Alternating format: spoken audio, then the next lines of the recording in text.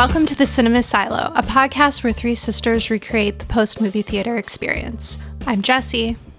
I'm Frankie. And this is Annie.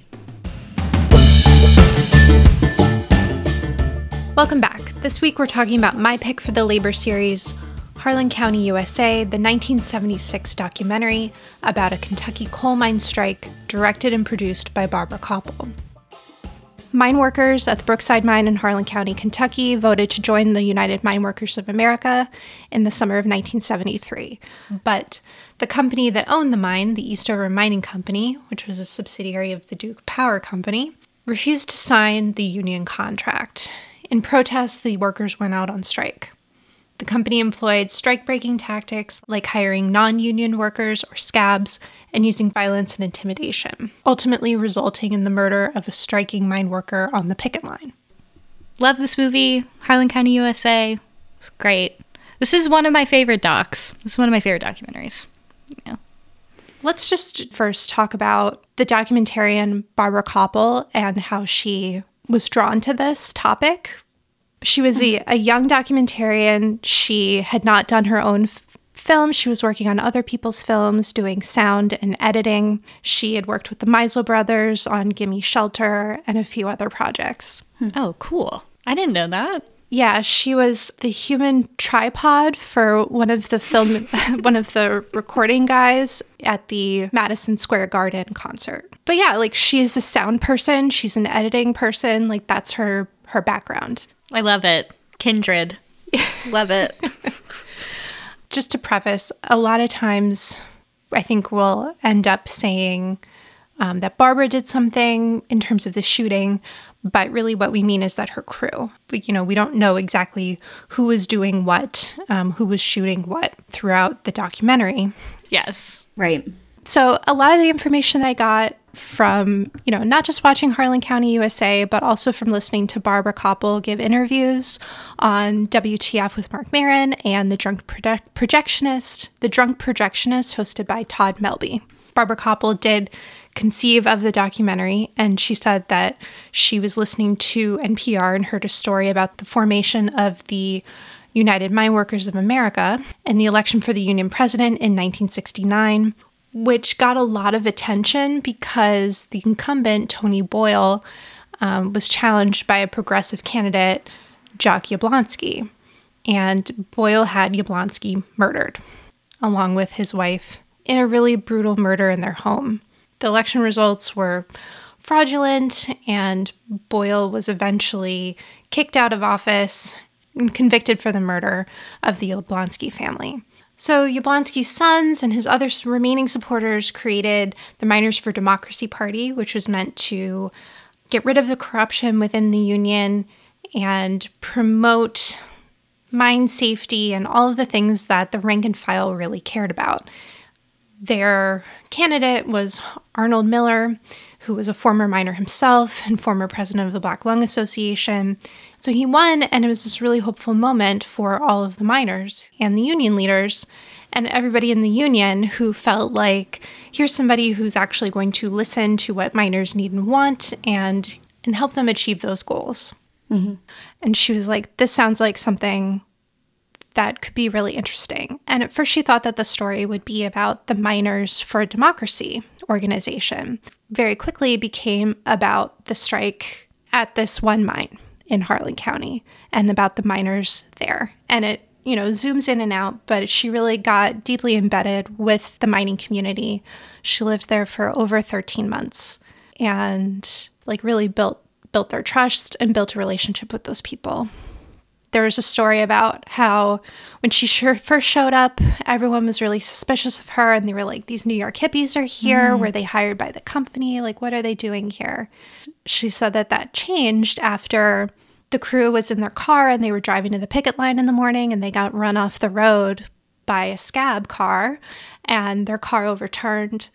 Like, no one was hurt. She and the crew they took their equipment, they put it on their backs, and then they walked to the picket line.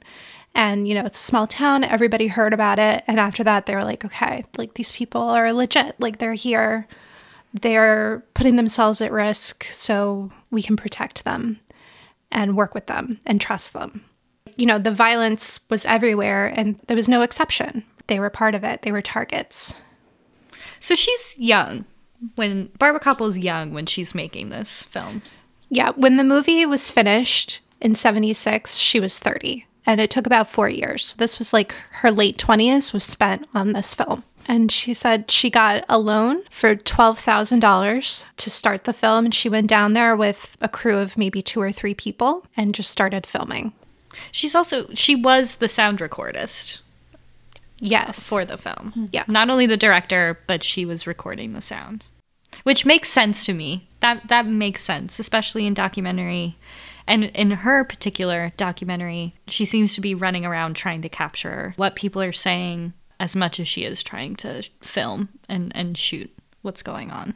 Mm-hmm. And she plays a lot with like disconnecting the sound from the image.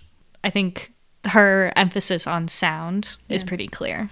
I think that in documentary filmmaking, it's very important to have good sound because people will forgive bad visuals if the sound is there and they can listen to it. Yes.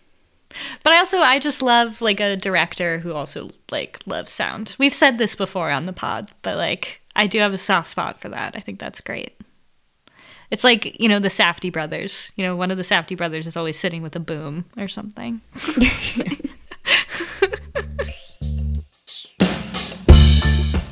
The film is bookended. At the beginning, there's an image of the miners going down into the mine, and it ends with miners coming up out of the mine. Well, I feel like that's Barbara Kopple.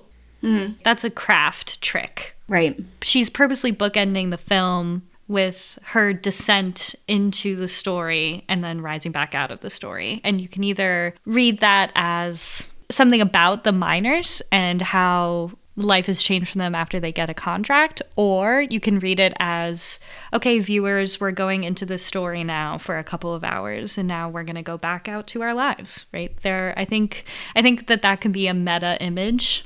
She's leading you into the depths of this story. Yeah. And now you leave. Which do you think it is? I think it's both, but yeah, I think it's both. Yeah.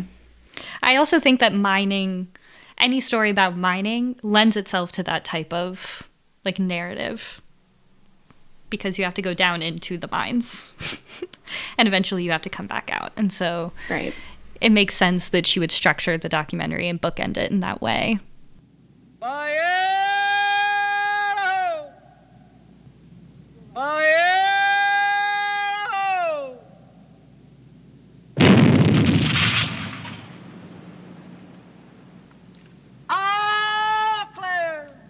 So the first person that she really interviews is an old man who's sitting on his front porch, a former mine worker, and he's telling her about his experience with black lung, with being a young miner, being made to feel like his life is not worth anything. Right. His job was to take care of the mules in the mine, and he was told to, be careful with the mule. Like, we don't want the mule to get hurt.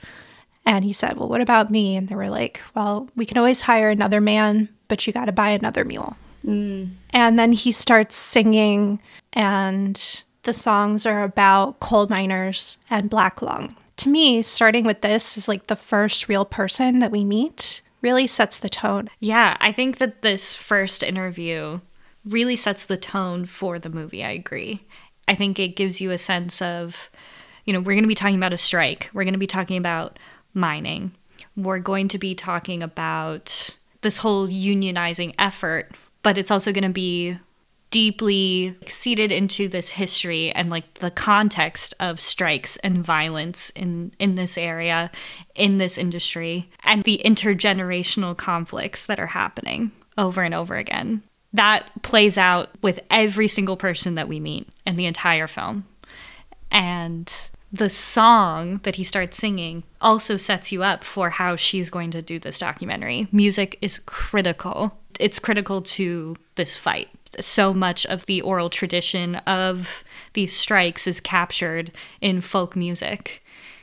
And that's actually one of my favorite parts of this film, and the most memorable things about this film is how she incorporates the music of this movement. For 42 years, get on mighty long time. I labored tall down in a coal mine. My bones, they did ache me. My kneecaps got bad. Down on a hard rock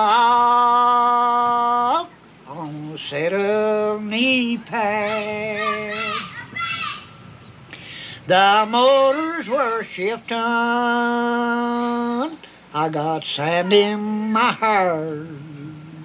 Both lungs were broke down from a breathing bad air. Harlan County has a deep history in coal mining and unionizing. The 1930s was a period called Bloody Harlan, which was a decades-long war between coal mine workers and the company because the workers were trying to unionize. And a lot of the older people in the documentary are able to say, I was there in the 30s. I was there for Bloody Harlan. We don't want a repeat of that. And one woman who's featured is Florence Reese, who composed a really famous song, Which Side Are You On? Even if you don't necessarily think you know Harlan County and the story of Harlan County, you know the song, probably. That's right. Didn't they play it in an episode of Succession? Yes. In a very ironic sense, right? It's so good. I mean, the song captures a struggle, and it can be applied to any struggle. I think applying it in Succession is really sacrilegious. But that's the point. But that's the point. Right, exactly. Yeah. Right. It's a really, really powerful song. I love that scene. I love when she stands up in front of that auditorium and she says, I might not be able to sing well. Like, I might not be a miner, but I'm like the closest thing to a miner without being a miner. Yep. And she's like, and I'm going to sing even if I can't sing. Then she starts singing and it gives you chills and people cheer for her and like just, you know, the community's so behind her and her words mean so much to them. Now this song I composed in the 30s. And as you know, I'm old, that's 40 years ago, and I can't sing very well. But you can ask the scabs and the gun thugs which side they're on, because they're workers too. Come all you poor workers, good news to you I'll tell, how the good old Union has come in here to dwell. Which side are you on? Which side are you on? If you go to Harlan County, there is no neutral there. You'll either be a Union man or a thug for J.H. Blair. Which side are you on? Which side are you on? I think that gets to a point about this film that makes it really unique. You know, when you think, oh, this is a movie about mine workers striking in Kentucky, it's like you don't necessarily think about the women who are a huge part of that movement. And what, by virtue of being there for so long, you know, Barbara Kopple was so enmeshed in this community. Yeah. She also saw the women who were a part of it and were really the backbone of this strike. And I'd love to talk about these women in this movie because they are just some of the most memorable and say some of the most memorable things. Because we're talking about Barbara Kopple, I think one thing we can begin with is that I think being a woman entering the space gave her access in a different way than if she were a man. I think also by highlighting the role and reactions of women, Kopple gives the viewer a better sense of just how enmeshed the mining corporation is with the town. Yes. Right? Which gives you insight into how these small mining towns operated and also why the legacy of the closing of the mines today is so strong, right? Why these towns have now been decimated by the loss of this industry. And that's something, you know, she couldn't necessarily have predicted at the time, but it's a really powerful element of this film because she's highlighting issues beyond just the mine. All of the women are either married to miners or their fathers were miners. They're all affected by the working conditions. It's not just the individual worker, it's the whole community that's affected. it's not just about the past. It's not just about the fathers and the husbands. They're also Sons. mothers raising their children to be minors, right? And those are some of the most like gut-wrenching moments is when you have mothers trying to articulate this philosophy of, I am central to this community. Not only was my father a minor, my husband's a minor, and I'm the mother of minors. And so I have skin in this game. Like, this matters to me. And, one of the first conversations we get with some of these women, they're talking all about mine safety.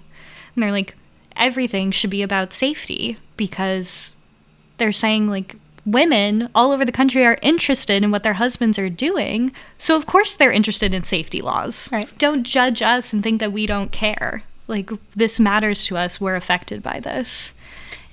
And there's also the sense that because this is a one industry town, these women have to fight for a more stable future because there are no other options for their sons if they're going to stay in Harlan County, right? Right. And there are no other options because the company has created a monopoly in the town. Exactly. There's no other industry where anybody could get a job. Yep. And that's done on purpose to create this complete dependency on the company. And it's almost like they're creating these hostages. Exactly. Completely dependent on them for every aspect of their life, to the money that they make, for the places where they live, to the legacy of their heritage. When they take this job in the mine, in a sense, they seem to feel like they're fulfilling their own like destiny, and they're honoring their ancestors. Like, that's a really powerful draw.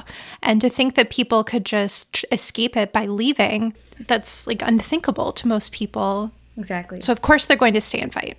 I think you got to something as well, which is that because of the actions of this company in Harlan County, the intimidation, the threats, the control that the company has over the miners, the women are able to utilize their femininity to confront the company in ways that the men do not feel safe doing.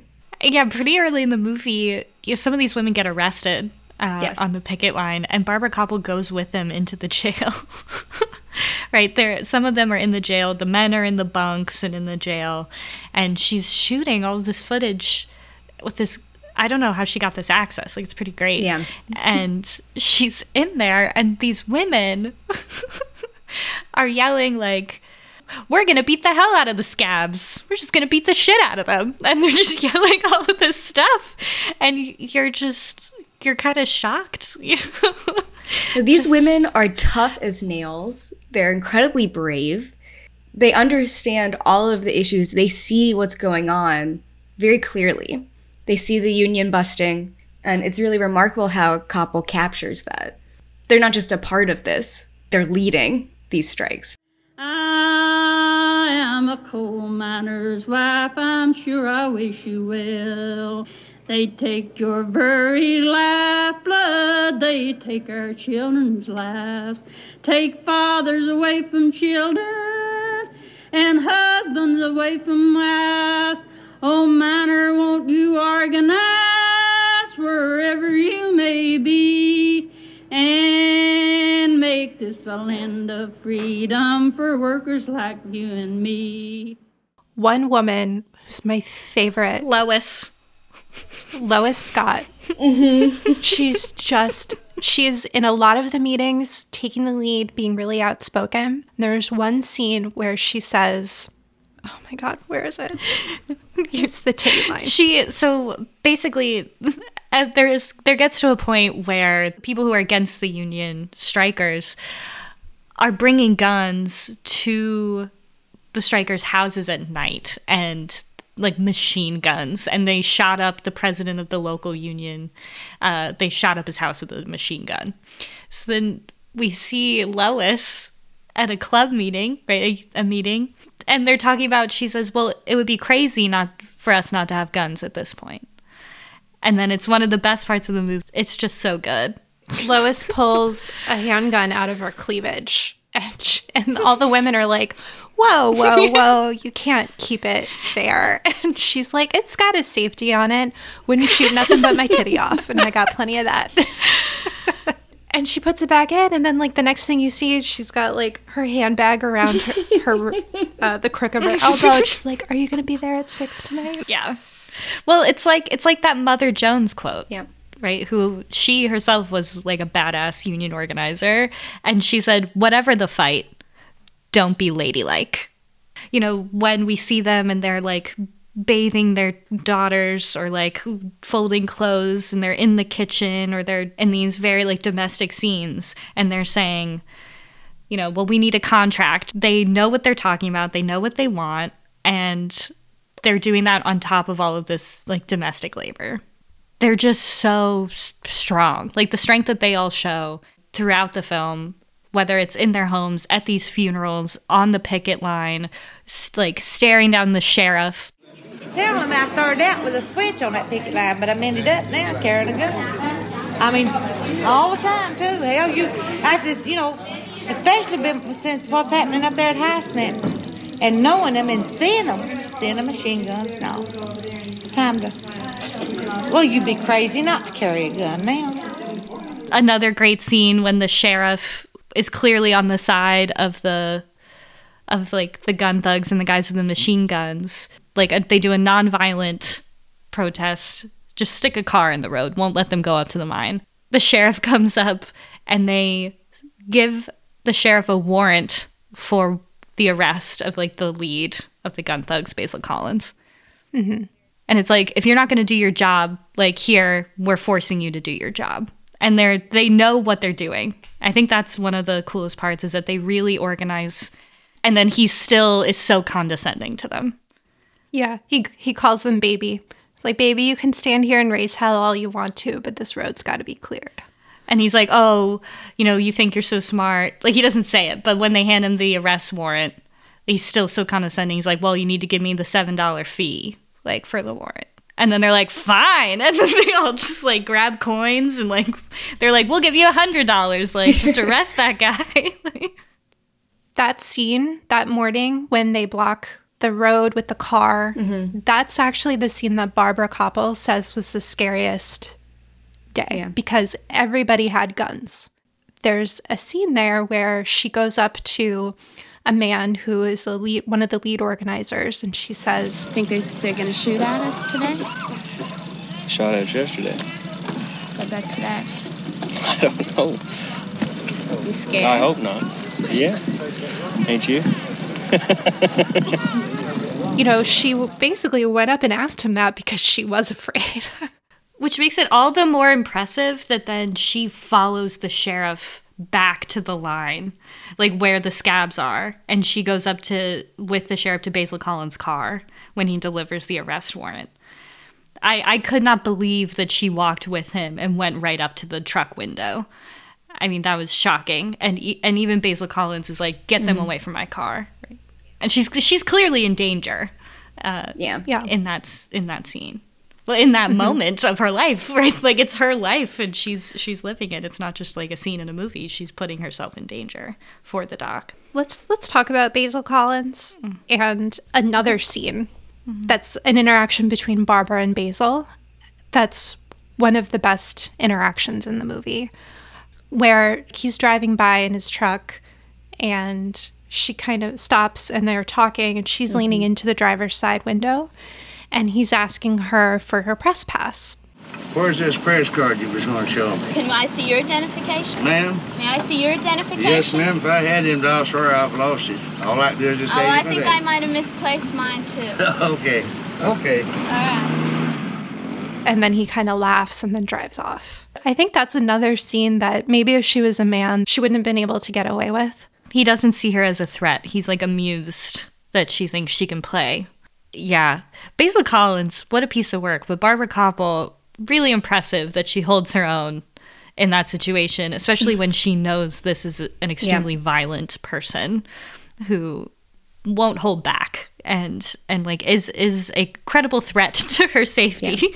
And she gets right in his face and she does it anyway. One thing that she mentioned in an interview later is that she later found out that Basil Collins survived the Bataan Death March in World War II. God. No way. So this guy has seen some stuff, been through a lot. That's crazy.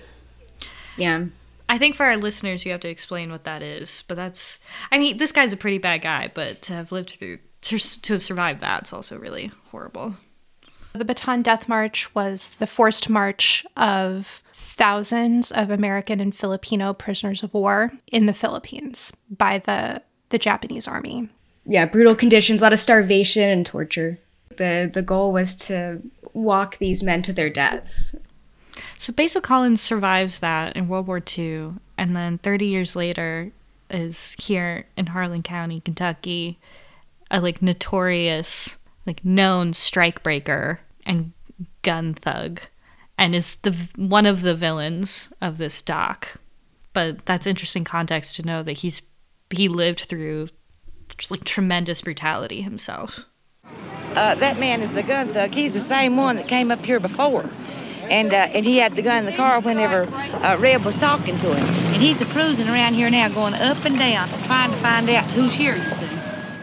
Documentary filmmakers really get criticized for the way that they treat their subjects, right? Maybe misleading their subjects, recording things that they shouldn't record, taking advantage of people. But there were no allegations at the time or since then that Barbara Kopple took advantage of these people. And in fact, she had a really good relationship with them. Mm-hmm. I know that watching it now, we have some questions when we're watching some of these scenes. Is this okay that she filmed this? Yeah. So what were some of those scenes that made you kind of say, Over the course of the documentary, there are a couple of memorial or funeral scenes that I didn't feel fully comfortable watching. Yeah. I mean, the point is not to feel comfortable, obviously. Yeah. Right? The point is to show the audience, the grief. And I know that none of that is being performed, but I think it's because the intimacy of those moments and the profound grief, it does make you feel like maybe I shouldn't be privy to this. The first one happens earlier in the film, and there's a memorial after a mine explosion, and about 70 men die, mm-hmm. and the families go and see some flowers that have been put up for them. And one of the mothers or wives, she starts wailing, and they carry her away. But Barbara Kopple and her crew aren't there in the memorial when she's crying. They're on a hill pretty far away. And so the shot is from pretty far away, which makes it feel even more like we shouldn't be seeing this. Because not even that crew is a part of this intimate moment. And then later on, there's a whole section of the film that is pretty disturbing, and it's about the death of a young mine worker named Lawrence Jones. And this seemed to be kind of the critical straw that broke the camel's back and got the contract signed, was the death of this young man. He was shot by a scab. Yes, right? He was. Yeah. And that story unfolds where you see her shooting through the door into his hospital room and talking to these guys who are speculating about who did it in the parking lot. And then she even goes to the scene where he was shot, and a man points out, here's his brain. Here is gray matter, on the ground. And that is just such a disturbing thing to include in this film, and feels like you could argue is a step too far to show this man's brain on the ground, but it is also absolutely unforgettable. Mm-hmm. But then you have Lawrence Jones' funeral, and his mother really breaks down at the open casket, and that scene feels like it goes on forever. It goes on so long, and it's such a profound demonstration of grief. But she's right there. She's 3 feet away, and she's clearly been invited to this funeral, and everyone knows that she's recording this funeral, which makes it feel very different from the memorial earlier. But it's that same discomfort, right, at such an intimate display, an intimate moment, that you feel this should be for the family, for the community that knows Lawrence Jones, maybe not for everyone in the audience who's watching this film. But I don't know what you guys think. It's tough because for especially a modern viewer, it definitely crosses lines of informed consent, what you put on screen, what you consider too personal to include in a final cut of a film like this. And yet it's what makes the film what it is. It's what makes the film profound. The whole point, what makes the film work is that it is a intimate look at this strike instead of much more top down, right? Looking at the corruption and the leadership of the, United Mine Workers. And instead she made something very profoundly intimate. She's filming the family at what seems to be like in the hospital waiting room when he's still alive. The mother is talking about how she's proud that her son's a union man. She doesn't want him to be a yellowback scab, Right. His death is so tied into the movement, like even his family can't separate it. But they know that the cameras are there, like this film crew, like their equipment is huge. It doesn't feel like a manipulation. Like we watched The Portrait of Jason. I was just about to say that. That movie is really, it's very interesting film, but it feels... I don't know that film. You watched it with us. Yeah. Did I? It's just a conversation with one man, but it feels like it's exploiting him because you're just watching him drink and drink and drink and get to the point. Oh, yes. Oh. But it feels disgusting. It feels and then gross. has like an emotional breakdown, and it's like, it seems like you kind of pushed him to it. And that is like a whole other ethical conversation we can have that I don't think is happening here in Harlan County. Yeah, I think the Barbara Kopple situation is different. I agree. Yeah, because with Portrait of Jason and with many documentaries that are problematic, the issues that the director and the crew are inserting themselves and manipulating the situation. In this instance, I don't believe that Kopple is doing that. But she's still playing with some voyeuristic tendencies. But again, it's exactly that. What's the word? Not view. It's exactly that gaze. To use Annie's favorite word. That gaze into the intimate that you can't see just in a news clip, right, of miners on strike, that makes this film a masterpiece of documentary filmmaking. But I agree with Annie that there is some voyeuristic tendency in some of these scenes. I was actually thinking about this with the 20th anniversary of 9/11. As usual on the anniversary of 9/11, a lot of people sharing the photo of like the falling man. That's a really good example of something that can serve as a memorial to that experience and those people. And yet the sharing of it is voyeuristic, right? It's sensationalized. There's something when you're looking at that, you think you get a better understanding of what happened, but do you really? By looking at that image or by watching the grieving mother that long, right? And it goes on and on. Is there something wrong with me? I didn't think that scene at the funeral went on that long. I felt like it was pretty fast. I mean, I think you needed to see her approach and be upset and then be carried away. Because to have just cut it off at her wailing and not be carried away, this is a tragedy. This is how people really behave. Yeah, that's true. And to think that, people just show up at a funeral and then cry, that doesn't tell the full story. I think she walks the line sometimes. I don't think she crosses it. I agree. But I think another aspect of that is the power dynamic between her and her subjects. Right. Which is another thing with Portrait of Jason, which is that in almost every documentary, the filmmaker is usually in a position of greater power or privilege than the subject. Not always. But this is an example of one of those films, right? Where she's coming in.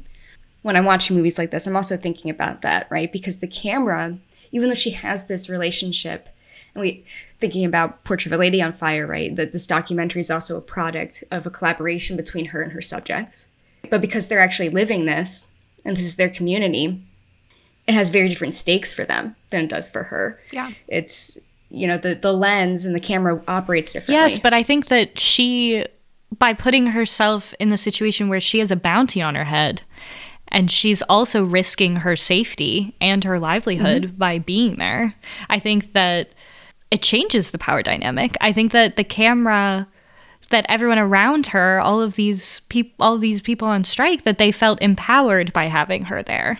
when you're recording the scabs, they behave differently. Yeah. One of the great things that happened on this production was that even when she was running out of film, she would hold up the camera and pretend like she was still shooting. Yes. To prevent further violence. Or not even to prevent the violence, because the violence still happened even though the crew was there. Well, at night. I really want to talk about that scene because I feel like that is such a fascinating thing where... I think it's the best part of the documentary. As it's the climax, and people behave differently when a camera is on them. The one time that they are attacked is at night. Yeah. Right? So there's kind of an assumption that, well, you can't really be filming something because there's no light. Right. That makes that scene during the night attack when Basil Collins is driving by in the truck and they turn the light on his face. And he's clearly agitated that, oh no, they have lights. Because why else would you plan this attack at night? Because you think that they won't be able to capture it. Gives me chills every time. The picketers are attacked and the camera crew is also attacked. You can't really tell what's happening. You just really can't see anything. There's a lot of sound and screaming and gunshots and cars driving around. But she said that her cameraman was attacked and she was knocked over and they tried kicking her, but they ended up kicking her recording machine, a Nagar recorder. And so she wasn't actually hurt. And she used her boom pole as a weapon to swing them off. Wow. Yeah. Wow. She literally has to weaponize her boom pole, like for her own safety. And I feel like if you're trying to think of the power dynamic of the documentarian here, it's that she lends power to the people on strike because the camera is protecting them in a way. And she's putting herself at risk and she isn't safe by being there and trying to make this documentary. And I think that makes the connection between her and the subjects of the documentary so much stronger. Well, and she said that the union organizers told her after filming wrapped that there had been a price on her head. Oh my gosh. Another interesting story is about the film itself and what she had to do to protect the actual film, the actual product. Oh, yeah. Yeah.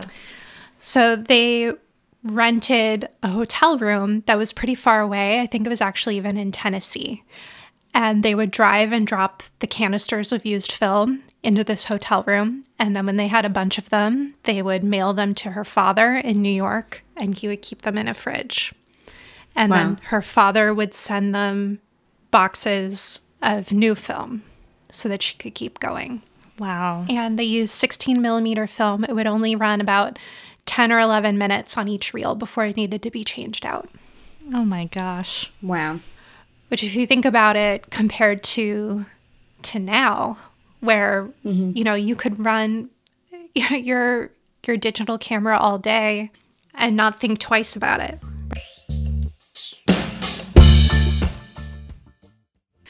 I think one of the criticisms of this documentary is that it's a little one-sided. Is that it's entirely pro-strike. It's entirely behind the workers, which I am inclined to also side with, but that some criticism of this is that she didn't really talk to the owners and the coal operators, and she didn't really talk to scabs, people who she didn't really talk to scabs. Exactly. It's pretty one-sided. I think that was, for me, a big missing part. Well, I think her comments about that are that she's a documentarian. She's not a journalist. A journalist, like in her view, a journalist needs to give a balanced view, weigh both sides. A documentarian tells the story that they want to tell. She's not obligated to get that other side because this is the story she wanted to tell. Yep. In doing so, she really shed light on a story that a lot of people didn't know about at the time and gave a voice to people that otherwise wouldn't have had access, wouldn't have been able to get on radio or get on TV and be interviewed. I mean, when they're at the picket line, there's no news crew there. I think my fundamental problem and what I was trying to get at is that even though she talks about this stuff, she doesn't feature enough interviews for it to really feel like a balanced depiction of the whole story that she's telling. It's like she's really talking with the strikers and the doctor and everything, and then telling you the story of what's going on top. And it just, for me personally, it felt a little bit unclear and like there could have been more balance in the interviews, especially talking with leaders of the union, with scabs, with different people who represented different parts of this story. They can make their own documentary. They can make their own documentary and explain why it's okay that coal company profits in 1975 went up 170% and miner wages went up 4%, and the cost of living went up 7%. And why it's okay to spread this propaganda and these lies to make people feel like unions are communists, that price of goods is going to go up if we pay these people a living wage. There isn't a balanced story there, and I don't think we need it. I think that any story needs a little bit more balance. So what she's really doing is, you talk about documentary versus journalism. This is documentary. It's documentary. Journalism would have more of a balanced approach in trying to address, even if you disagree with their views, other perspectives and other people who are part of this story, right? And I'm not disagreeing. I agree with you, Jessee. It's not balanced inherently because there's a power dynamic here that is unfair. That's what this documentary is about. That's why people go on strike, to address unfair power imbalances. I'm not disagreeing, but I'm saying, I just want to make it clear, especially in the final edit of this, I'm not anti-union. I am in a union and I've been on strike. I am pro-union.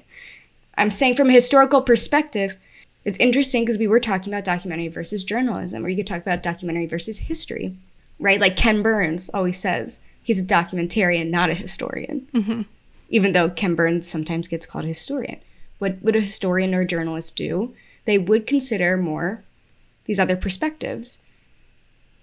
Whether you think that they should be considered or valuable or worth considering, right? Like a scab. Like, I'm not going to sit here and say a scab's perspective is like totally worthwhile. Ain't no healing from a scab.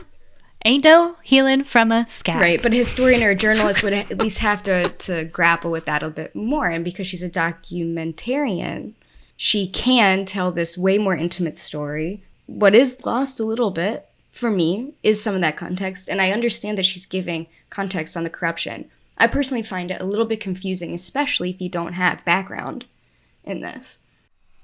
I think they did a pretty good job because I didn't know anything about that. And I came out knowing a hell of a lot more after watching this, because there's a solid 10 or 15 minutes in the center there that it's entirely about the corruption of the United Mine Workers of America.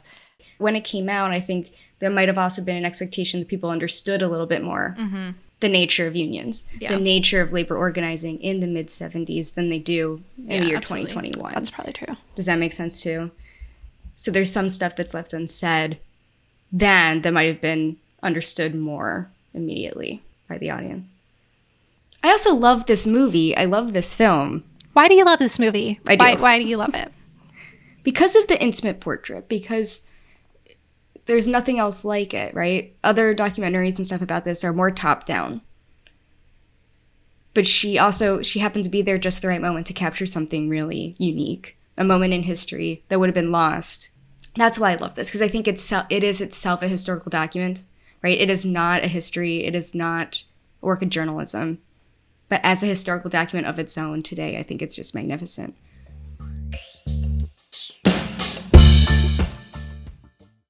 So let's talk about how the movie wraps up. As we mentioned before, the turning point in the strike is when Lawrence Jones, a striking mine worker, is murdered on the picket line. Shortly after that, the company signs the union contract.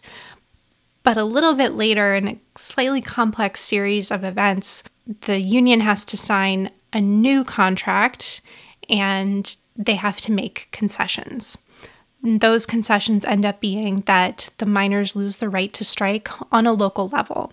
This is seen as a really disappointing move. And, they do get other things like more vacation time and a certain pension benefits. But this big tool that they have to leverage the little power that they have is taken away from them. Exactly. And that's something that they're basically forced to agree to. Miller's the one who came in and made that concession. But at the beginning, he's like, we're going to organize the unorganized. This is going to be an organization that's run by the rank and file for the rank and file. But in the end, once you get past the rank and file, there are all these other interests at play. And then the rank and file ultimately still sacrifices. Maybe that's why I'm being a little grouchy, because I think the ultimate experience is something that this film touches on toward the end, which is kind of a disappointment in the gains that you can get in the leadership of your union. And if there are any people who are in my union who are listening to this, I think we can all agree that going back and forth over a contract, when you are a union, when you're the less powerful group, it's very rare that you get enough concessions from the people in power that you have meaningful change. And there's, a part in the movie, I think, where Kopple asks, how do you feel about everything? Like, what do you think about going forward? And the guy says, well, something like, I'm looking forward to the future now. And it's really sad because it's not going to last. These concessions, they fight tooth and nail for, and they can be rolled back very easily. And a lot of that's because rank and file have different priorities than the leadership of the union who are doing any sort of negotiating, right? Like the people on the picket line. And that's what I was kind of getting at earlier, which is the union can come in, they can organize, but they're not invested in long-term outcomes like the community is, like these women are, because they're thinking about their sons. Whereas this centralized union has different concerns. And I think that that's something that I found in my experience, which is that there are many different parties, each with their own concerns, their own needs and desires. And ultimately, when you go up against the big bad, that makes it hard to actually have solidarity and like sustained long-term change in a labor setting. I mean, I ended this movie with a similar thought that I ended with Office Space. Yeah.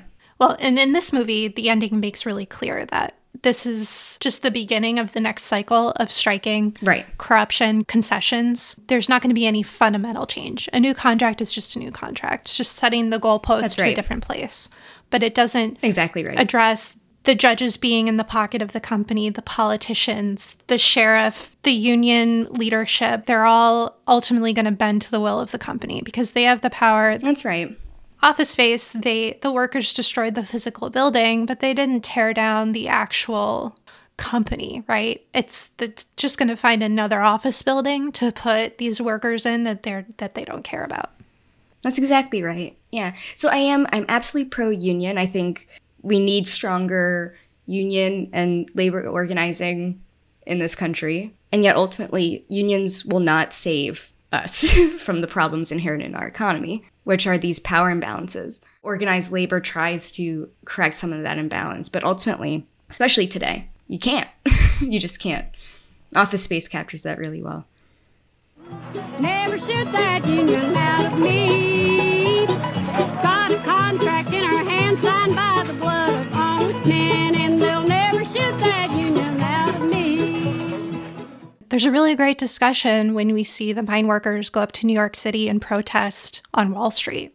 They're trying to get at Duke Power stock and telling people, like investors and brokers who are walking into their office buildings, like, hey, don't invest in this company. It's risky. We're striking against them. They're terrible. They're trying to really get at the root of where the power actually rests, right? Like in this. Yeah. And there's a mine worker talking to a New York City police officer. They're talking about wages and benefits and the danger of the job. Like there's so much in common that these two workers have. One is like totally accustomed to the benefits of a union. And then you've got this mine worker who doesn't have the benefit of a union. Yeah. The mine worker is trying to connect with this New York City cop. And he's like, man, you guys have this tunnel up here. I have a tunnel too, but it's like, yay, hi. And the cop is like, yeah, but I would never go in your tunnel. Like I would never feel safe going into yours. In America, why don't we give them the same protections, the same amount of respect? Mm-hmm. We don't. A lot of people don't understand that electricity burning over there, there's somebody dying every day for it. There's one man dies every day. If we're looking at safety, it's like, well, it's not like mines elsewhere at this point in the 1970s hadn't already made strides towards better safety and better conditions, because they even have researchers from the Bureau of Mines, they have a clip of them saying research and advancements happening in Germany and France and in their mines, it's so far ahead of us, and we haven't done all we should, and we have failed to like provide safety for American mine workers. And then when the doctor was talking about mine safety in Australia and how they virtually eliminated black lung, which I had to research later because like, what? Like, how is that even possible, right? And basically they had air filtration in the mines for the workers, and then they would have regular screenings, health screenings for the workers so that they could detect early signs of black lung. And they virtually eliminated that respiratory disease in Australia for decades, and it just started resurging in the past maybe 5 or 6 years. And there's one really great scene when they're at the Black Lung Clinic in West Virginia, and it's 3 white men and a black man sitting. They don't have their shirts on, right? Like they're getting ready to be examined or to get treatments, and they're reminiscing about what it was like to be miners and how they would all go down into the coal mine and all come back up, and they'd all be the same color. They'd all be covered in dirt. And it's the black man who makes this observation, and he says it to the white men, and they laugh, and they're like, "Well, yeah, yeah." He's like, "We're all brothers. We're all getting plenty of dust, right?" And they all end up sitting in the same place at the end of it. And right after that, when they're talking to the doctor and they're at this clinic, they're talking about how disability benefits are set up with this idea of sufficient impairment, so people are being forced to work until they become disabled, that there is no care for them before that point. This is the corporate welfare that we have in America of like, we let these companies run their workers to the ground, and then the government will be there to take care of them once they're completely spent and worn out. I think the depiction of race is interesting as well because the image of Appalachia is Appalachia. Yeah, how are you going to say that? How do you want to say that? You grew up close to Appalachia, so is that your first inclination to say that? It was just now. But that region, West Virginia, Kentucky, these old mining communities, the popular image of these communities is white and racist, right? And I think what this documentary shows rather than tells is that historically race in Appalachia is more complicated than the narrative has become. Yeah. There are Black people in Appalachia. There are Black communities, and there's a culture and a history. There are other dynamics as well at play, like class. And I think that this documentary kind of demonstrates that too. It shows you that it's a little bit more complicated than we might understand it popularly, right? And I really, I like that. She doesn't hammer you over the head with that. She just captures those moments. Like, for example, is it the sheriff? What I'm talking about? Yeah, Basil Collins. Yeah, he uses the N-word. Yeah. So Basil Collins uses a racial slur against a Black miner, and then Lois steps forward and said that he's better than you could ever be, right? And that's a really powerful moment, too. And I'm not saying that there's no racism, but I think it is more complicated. And this is a good example of solidarity, right? Class-based solidarity. Well, it's because Basil Collins comes asking, they're wielding their guns and shooting at them, and he says, yep. Well, where's like the Black man? And he's searching for him, and they're gonna go after them. And she stands up and she yells like she screams right back at Basil Collins and is like, he's a better man than you'll ever be, right? And she's protecting him. And like she knows like what this guy is planning to do. And then at the meeting the next day, she tells that story. And she's like, these gun thugs, they're beating women and they're trying to find Black men and kill them. And she's like, that is what is happening. And that is why it matters that everyone here stands up and brings 10 people and like protects all of us. I love the music in this movie. It's one of my favorite parts of it. I love how the lyrics are so specific, and they tell the story of the union struggle and the miners' struggle. Like, they are specific down to naming people, naming mines, naming disasters. that's because of the way that these traditional folk songs are structured. Right. That they're based on like common melodies that everybody knows, and different stanzas can be modified to include new parts of the story. And this is like a really old way of communicating between these isolated mountain towns, where you would sing a song and then that song would be passed on from town to town, and people would learn the stories of what's going on in other areas. You're so right. Like it's a way of capturing an oral tradition, and singing was how humans captured stories for so long.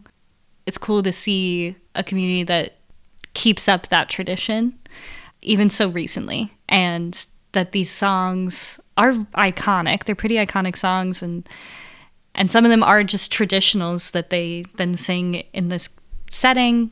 This Little Light of Mine, right? They sing that, and and so there are these like traditionals that are, and then there are also the hyper specific songs telling the history of the strikes and the unions and how critical the union is just to the culture, and how the resistance is just embedded in every part of the culture, even the music. That feeling and that history, that the songs that they're singing in the 70s were written about the 30s. And to see, the same women who were writing those songs when they were young and running around like Barbara Kopple is here creating this piece of art. They were there back then doing the same thing, and she gets to capture them decades later. How cool, like how full circle some of that feels. And the music is just amazing. And Barbara Kopple clearly loves music and incorporates music a lot into her later films. One of the women who does a lot of the music in this film, her name is Hazel Dickens. And there are a lot of other films that she then worked on after this, about this region. She became the go-to person for like Appalachian folk music in films. I love how the songs are incorporated into the documentary, and they just like they support the story, right? Like the song about the mine disaster, and when they talk about that, then they play the song that talks about that. And like when they talk about Arnold Miller becoming president, and then they play the song about that. Like, it's an excellent device for conveying information, instead of like text on the screen, like white text on a black screen, or just like a talking head like interview, to have these songs evoked in the same way that it's captured and retold in that community. To be able to do that in the documentary, like how powerful that is, and how special it is for this like doc. If I were Barbara Kopple, I'd be like, I'm going to use this music as much as I possibly can. Like, this is the story. This is their voices telling the story, and how they talk about it, and how they frame these things that have happened. And we got to use it. We got to use it. They say in North Carolina, Duke Power runs the show. Carl Horn would like to break the strike, but the miners tell him no. Which side are you on, boys? Which side are you on? Before Harlan County, U.S.A., Barbara Kopple she was part of the documentary Winter Soldier that came out in 1972. But she was part of a collective of documentarians called the Winter Film Collective. And so that they kind of stayed just kind of anonymized in this collective, essentially. And it's the accounts of the Vietnam soldiers who gave testimony at the war crimes hearings. Right. And Winter Soldier, the documentary, was re-released in 2005, like given a theatrical release after John Kerry's campaign, because he's one of the main interviews in the film. Wow. Oh, interesting. So that's the only thing that she had done pre-Harlan County, USA. And then she goes, immerses herself in this story, makes this film, wins the Oscar. So it's like a lot of pressure. Yeah. Yeah. Her distributor did not want her to submit the film because the distributor wanted to put the film in theaters and thought that if people knew it was a documentary, that they wouldn't go see it. Oh. Interesting. But she submitted it anyway, and then she won. Amazing. Best documentary. And then after that, she basically worked as an editor and sound recordist on several other documentaries. And then her next big movie was American Dream, which was again about unionizing. Yeah, the Hormel food strike in 1985 in Austin, Minnesota. She was like super nervous to follow up Harlan County because it had been so successful. But then she won the Oscar for American Dream, too. The difference about American Dream was that she was trying to respond to the criticism she got for Harlan County really only showing like the union side of the strike. And so in American Dream, she tried to also work with management, try and interview and see the other side of things, but that it's still very much an intimate portrait of the people whose lives are on the line. You know, the local film critics in Austin, Minnesota, they were like, this documentary, you know, it exposes the human cost of Reaganomics, and like it's about like the 80s and you know, the manufacturing process. This movie shows how Reaganomics' philosophy of like, as long as I've got mine, the hell with everyone else. So that's interesting. It's a little different from Harlan County, even though it's similar topic. Like I think her approach was a little different, and the context of the 80s was also a little different. Interesting. She's a really hard worker. Like she's constantly working, even if she's not directing her own documentaries. She did some TV episodes like for Oz, the HBO show, and Homicide. She has also directed Sprint commercials and the really, really terrible feature film Havoc. No. Have you guys seen that? With Anne Hathaway and Freddie Rodriguez and Bijou Phillips. What? It's about affluent white children in LA who are captivated by Latino gang culture. I think it's such a bad movie. It's so bad. Damn, Barbara Kopple. She also did My Generation, which was about people who attended the 69, 94, and 99 Woodstock concerts. And then she did The Dixie Chicks, Shut Up and Sing, which was supposed to be just kind of like a fluff documentary about the Dixie Chicks and their friendship and how great they were. But she ended up filming it in the middle of the whole Bush controversy when the lead singer said, you know, that she wasn't proud that Bush was from Texas. And then she got canceled. Yeah. So that was pretty lucky timing for that. And then Miss Sharon Jones from 2015. Oh, I love this one. Followed the singer and her resurgence in popularity, her struggles with pancreatic cancer, her illness. So I love Sharon Jones and the Daft Kings. So I also love Barbara Kopple's doc, Miss Sharon Jones. But when this happened, she was fighting the cancer, but then on election night, 2016, she had a stroke. She said that it was because she was in shock that Donald Trump had won. And then she died 2 weeks later. What? My God. This is a true story. What? This is a true story. Jeez. But anyway, I mean, you can see from the Woodstock doc, the Dixie Chicks doc, the Sharon Jones doc, Barbara Kopple got really into music documentaries as time went on. Sure. She also did one called Wild Man Blues, which is about Woody Allen's trip through Europe with a jazz band where he's playing jazz clarinet. And I gotta say, yes, look, I'm gonna say it. Hearing her comments about Woody Allen made me really took the wind out of my sails and wanting to do this movie. Yeah. Oh no. I don't know anything about this. Oh no. Oh no. Yeah, me either. No. Okay, I gotta know. You gotta tell me. Yeah. In October of 2020, so a year ago, she did an interview with Mark Maron. And in it, he asked her about Woody Allen. And it was part of a broader conversation about what's it like to work with celebrities. And does that ever present a challenge in being able to tell the story that you want to tell? Mm-hmm. She praised Woody Allen. And not in, he was so great, he was so funny, but he is great, he is funny, he's a great comedian, he's a great filmmaker. Oh boy. Oh man. The documentary she filmed was in the mid-90s. It was after marrying Soon Yi, after the child abuse cases wrapped up and the custody case. So he's on a rehabilitation tour. And Mark asked her about this. He was like, did you feel like he was trying to normalize this relationship and this behavior? And she was like, no, I thought they were a great couple. Like, she said that she didn't think there was any agenda with the documentary other than Woody Allen wanted to capture his love of jazz. Yeah, right. And it was just like, Yikes. Barbara girl, how are you not seeing that we're being manipulated by this person, right? Like, okay, is this person trying to get you to make a film that shows him in the best light? Probably, right? Like, why not just scrutinize that? And she didn't. When she said that, like, Mark was like, okay. Oh, God. I don't like that at all.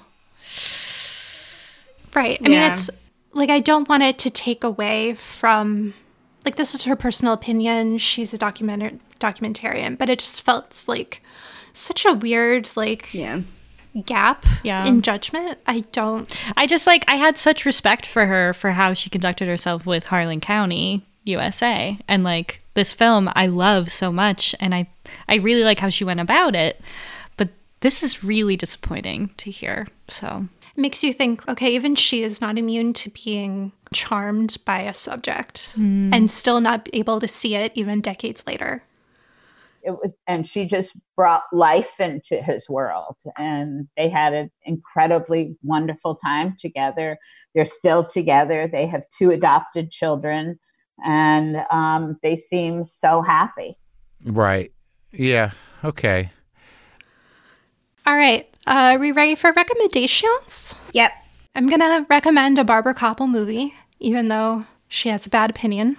Desert One came out last year, and it's about the failed U.S. attempt to rescue the Iranian hostages in 1980. I thought it was really great because it had really interesting use of animation in place of any kind of reenactment. It didn't feel out of place. It felt really seamless.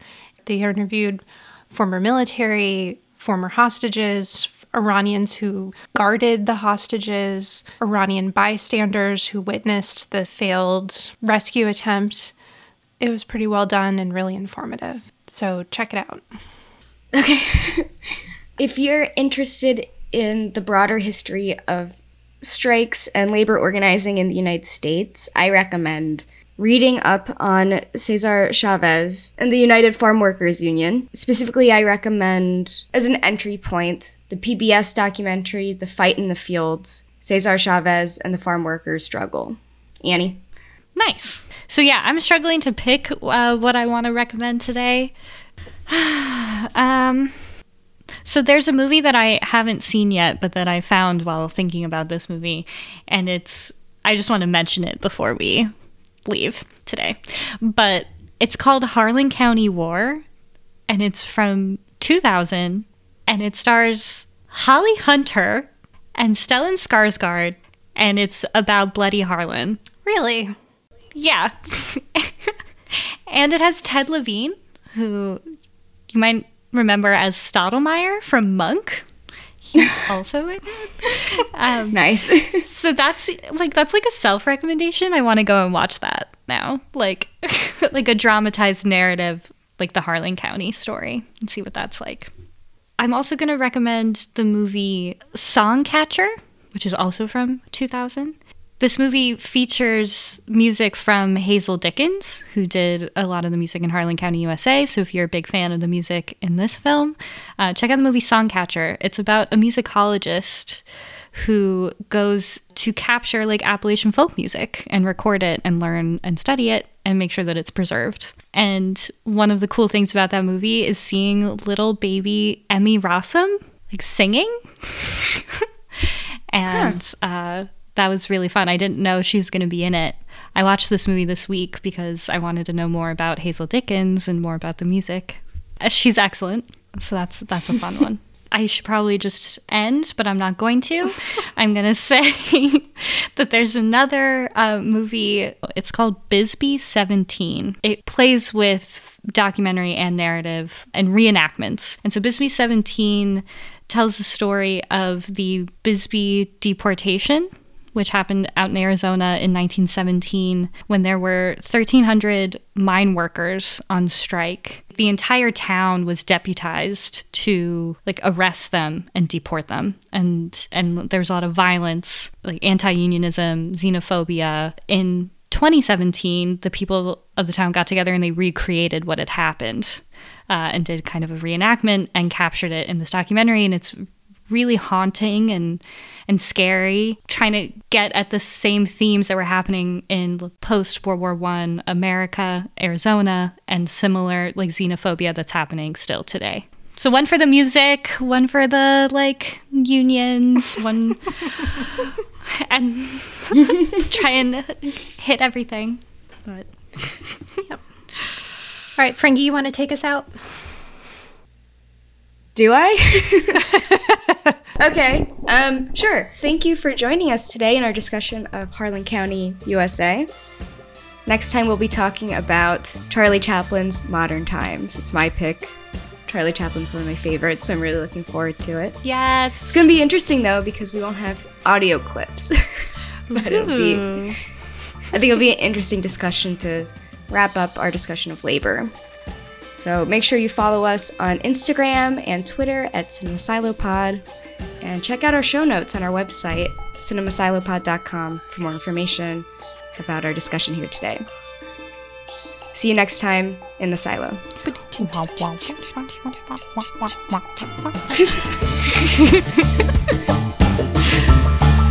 Awesome!